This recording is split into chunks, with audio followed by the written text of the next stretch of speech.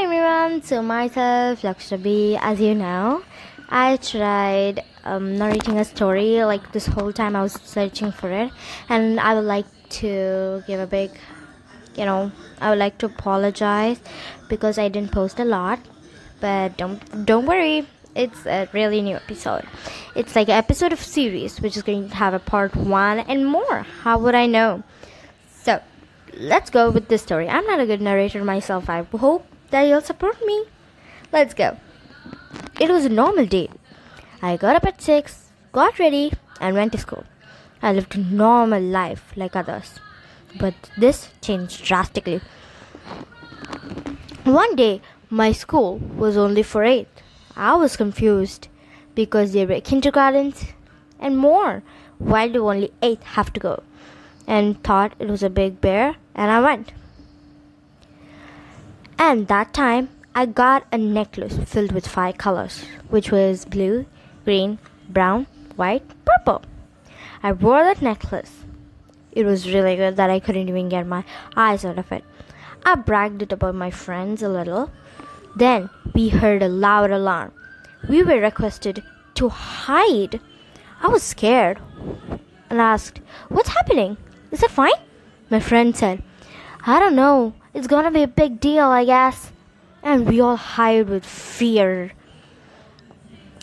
And then we saw a lot of monster-looking humans. They entered. My necklace started to blink. It was bright light, and I fainted. When I woke up, I was in a classroom with my friends and my ex-friends.